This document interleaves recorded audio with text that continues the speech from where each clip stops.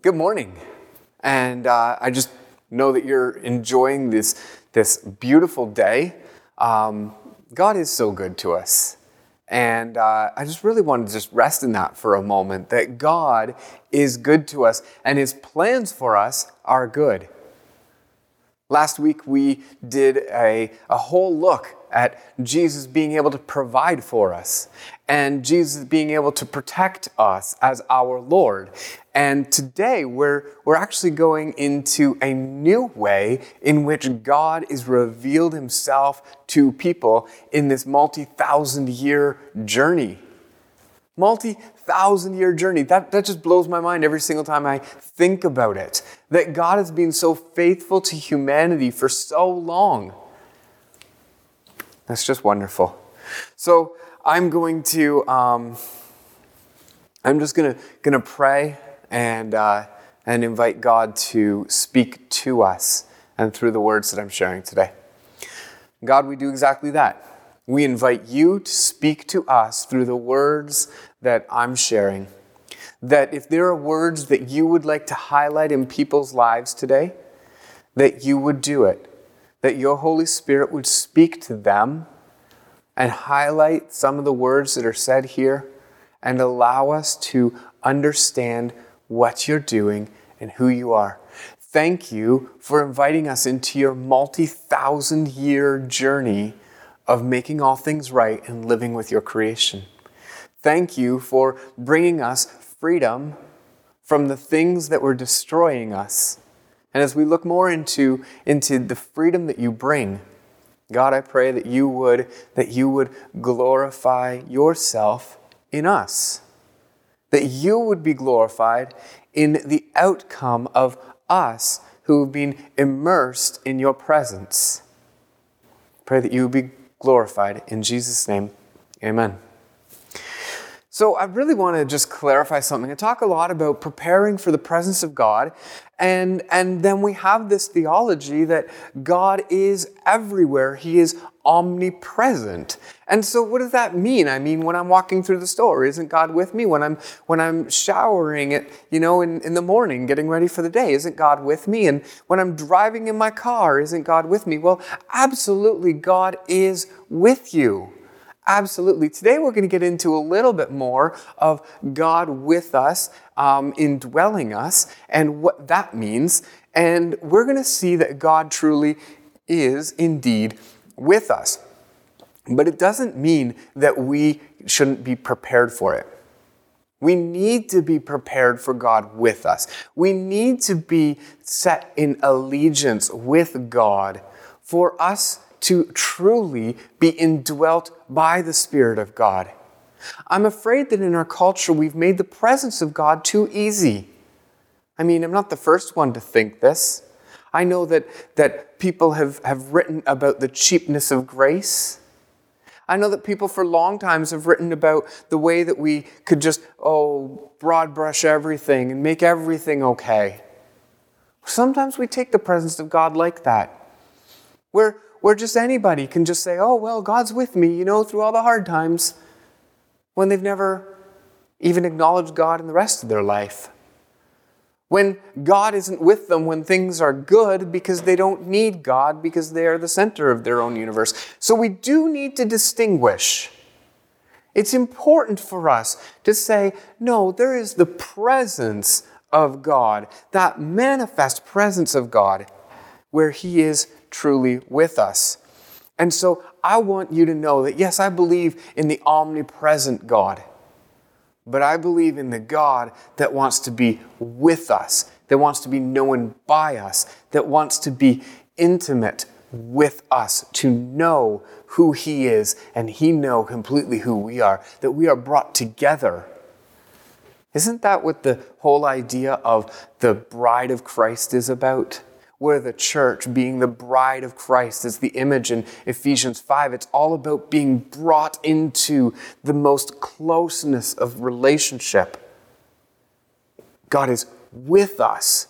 Not just God is with us in this kind of like pantheist idea that God is in the trees and God is everywhere. No, God's presence is with us. And we're going to dive into that today. Really, really important. God is near, and I really want to show us how near God is. So in John 16, verse 7, Jesus says, "Nevertheless, I tell you the truth. It's to your advantage that I go away. If I do not go away, the Helper will not come to you. But if I go, I will send him to you." Okay, very simple verse, but we need to stop and pause for a moment about this verse. Because when we think about the long story of God that we've talked about, we see that Jesus is God incarnate, God with us, Emmanuel. We see that that was promised right from the beginning. We talked about tabernacle being God's presence among the people, temple being God's permanent presence among the people, and then Emmanuel, after the exile, Emmanuel, God walking with us. It's always been this progression. Jesus is the climax of the story. The Messiah has come. The world is being set to right again. He's the climax. He is the rightful human, the one who got it right all the way through. And so it's a little shocking for us in John 16 to say, it's to your advantage that I leave the presence of God, the person of God, leaving the people of God. It's to your advantage that I leave. Wait, Jesus, the climax of the story, what more is there? And Jesus says, the Helper, the Holy Spirit, is the one who is going to come. I'm going to send him to you. Oh my goodness, there is more. There is so much more than just Jesus coming as a person. There is something more happening. The other person of the Trinity, Holy Spirit, is coming to be sent to us, to be a part of it. It can't be removed from the previous services. It can't be removed, and reduced to the Holy Spirit is here for personal benefit or personal gain. It's always under the authority of Scripture and the Lordship of Jesus. And we see this new revelation of the person of God. We see that Holy Spirit is saying, I am going to make you my temple in which I dwell in. I'm going to make you my temple in which I dwell in. It's God's very presence living inside of us, which means we become the tabernacle, that portable space for the presence of God. Are you ready for that? Are you willing to see it? Are you willing to be changed by the Holy Spirit? And so much of the presence of God, you'll notice this constant theme of change. We're being changed by the presence of God. And that's what's happening. That God transforms our being. That God is actually elevating us from simply being people who are bound by time and space and desires and impulses. We are being elevated as a people group, as humanity, into a connection with the divine that changes us to our core. And it's beautiful. The work of the Holy Spirit, I've seen it shown like this. And there's going to be a Venn diagram on the screen where there's the spirit and the body and the mind. And the spirit is where God dwells. He dwells with us in our spirit. He makes our spirit alive. And so he comes in and he starts to work inside of us with our spirit. And we start to see changes happening in the way we think, in our mind. Romans 12 says, be transformed by the renewing of your mind. That's because the Spirit is showing you things and changing things in your mind. And when those things change, we see actions in our body start to change. When we don't have the Holy Spirit doing that work inside of us, and we just try to convince ourselves to change, we change in a very different way. If I were to walk up to my daughter and I were to say, you are no longer allowed to use green paint, just an arbitrary change, then that would be a demand made on her actions first. I would then have to explain why green paint is toxic and terrible for her to use. And so then I would have to move from the demand of action into the mind. And the chances of it actually changing anything in her spirit is quite slim. It becomes an external forced change. In the view where the Holy Spirit is changing us, He changes us internally first. He changes us at our very core, which affects the way that we think. And from the way that we think, our actions are then wrapped into it. And so Holy Spirit changes us, and that change is called sanctification.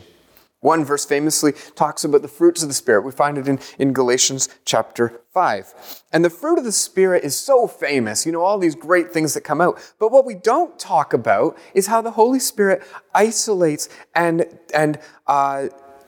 He isolates and draws out the things that don't align. And we see that in verse 16. So let's take a look at this. It says, if you walk by the Spirit, you will not gratify the desires of the flesh. Look at that. That same kind of thing we talked about from Romans 6 a couple weeks ago, we're seeing again. You won't gratify the desires of the flesh. For the desires of the flesh are against the Spirit, and the desires of the Spirit are against the flesh. They are at odds with each other. They do not align. And so we see that they are opposed to each other to keep you from doing the things that you want to do. When we experience the presence of God, we may be experiencing some of this work where the Holy Spirit is seeing these things. It doesn't come from that external adhering to these set of arbitrary rules where it goes through, you first get told the action and then you get explained why it needs to be like that. And then maybe your spirit might be adjusted. No, the Holy Spirit says, we're going to get rid of things that don't align, that are in conflict with what God is doing. And He kind of just sorts through with you. So the assumption is that as we walk by the Spirit, there are things that we don't want to have happen anymore, that we don't want to participate anymore with. And so we say, Holy Spirit, what do we do with this? And Holy Spirit says, well, this is something that isn't working. This is an attitude of the self-flesh, the self-focused, one of the vices, one of the things that's bringing death in your life. Let's remove that. Well, if we go on reading, we say, but I say, walk by the Spirit, and you will not gratify the desires of the flesh. For the desires of the flesh are against the Spirit, and the desires of the Spirit are against the flesh. For they are opposed to each other, and you keep from doing the things that you want to do. They are opposed to keep you from doing the things you want to do. But if you're led by the Spirit, you're not under the law. And the works of the flesh are evident: sexual immorality, impurity, sensuality, idolatry, sorcery, enmity, strife, jealousy, fits of anger, rivalries, dissensions, divisions, envy, drunkenness, orgies, and things like these. Well, what we have here is we have a whole list of the way that the Holy Spirit is changing what we fundamentally want. Have you ever spoken to somebody who says, oh, I wouldn't want to be involved with being Christian because you guys can't get drunk. It's so much fun to get drunk. I used to talk to teens all the time who were like this, and they'd be talking about the drunken parties that they went to, and then I would hear the horrifying stories of what happened at these drunken parties, and they were talking about the drama that came out of them. And I actually got to a point of frustration with them at one point, and I said, why do you bother with the drunken parties? Because the outcome is never anything you're happy with in the end. But their desire was for these things. The Holy Spirit changes it. In verse 17, we see that the Holy Spirit helps you overcome that. And these other things keep you from doing the things that you want to do. The change that's happened is your fundamental desire has shifted. What you wanted before the Holy Spirit was working in you has totally changed. Paul makes that assumption that says you want to do the things of the Spirit, but the things of the flesh are still there. And God is changing you. You have a part to play in it. Like when we looked at sexual immorality, that's putting your own sexual desires ahead of the other. You know, when you look at impurity, purity laws are going through a process of making you ready for the presence of God. And when you look at impurity, you're actually saying, I'm not getting ready for the presence of God. God isn't important. But when you've claimed allegiance to Jesus, God becomes important. And getting your heart ready for God. Sensuality is another one. You know, follows the impulses of your body. Sensuality, just do what you want. Oscar Wilde was amazing at this. Just do that follow whatever makes you feel good in the moment. And the damage that comes out of that is huge, because you don't put a rein on your impulses. Your impulses will destroy your life. Some of you, your impulses are to say, I'm not going to do that. I'm just going to put it off.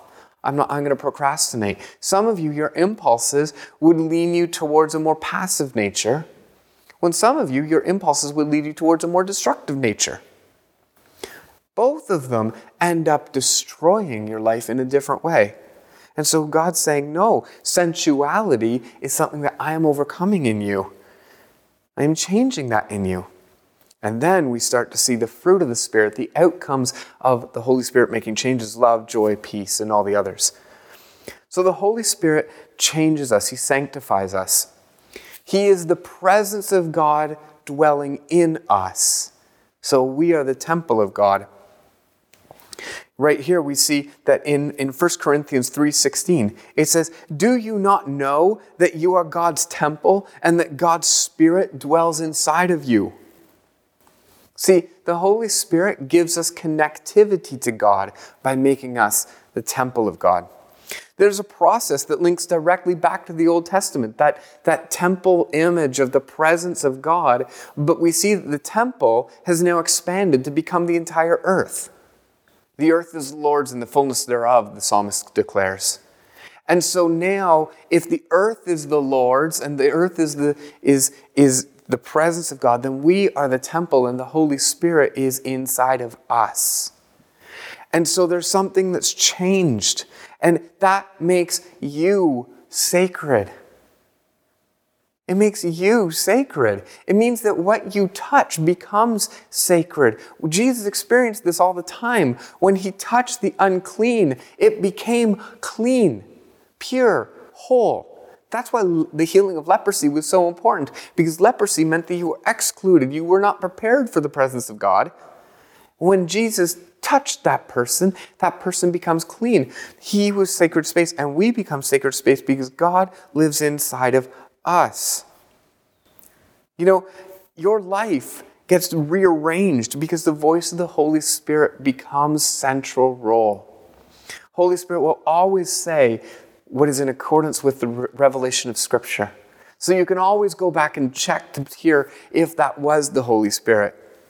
But if God is present in you, your body is no longer common. The very presence of God indwells you.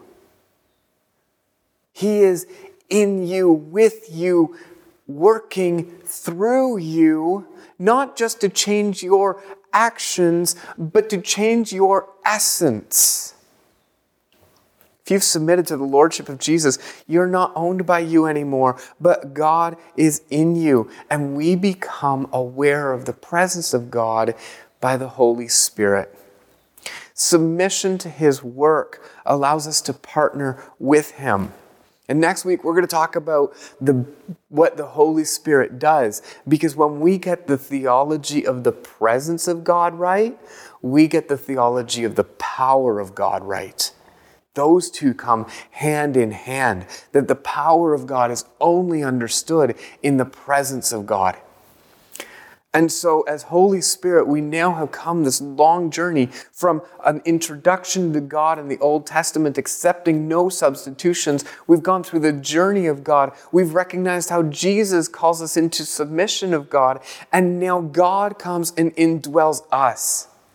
And in our next message, we get to discuss why God has taken ownership of your life.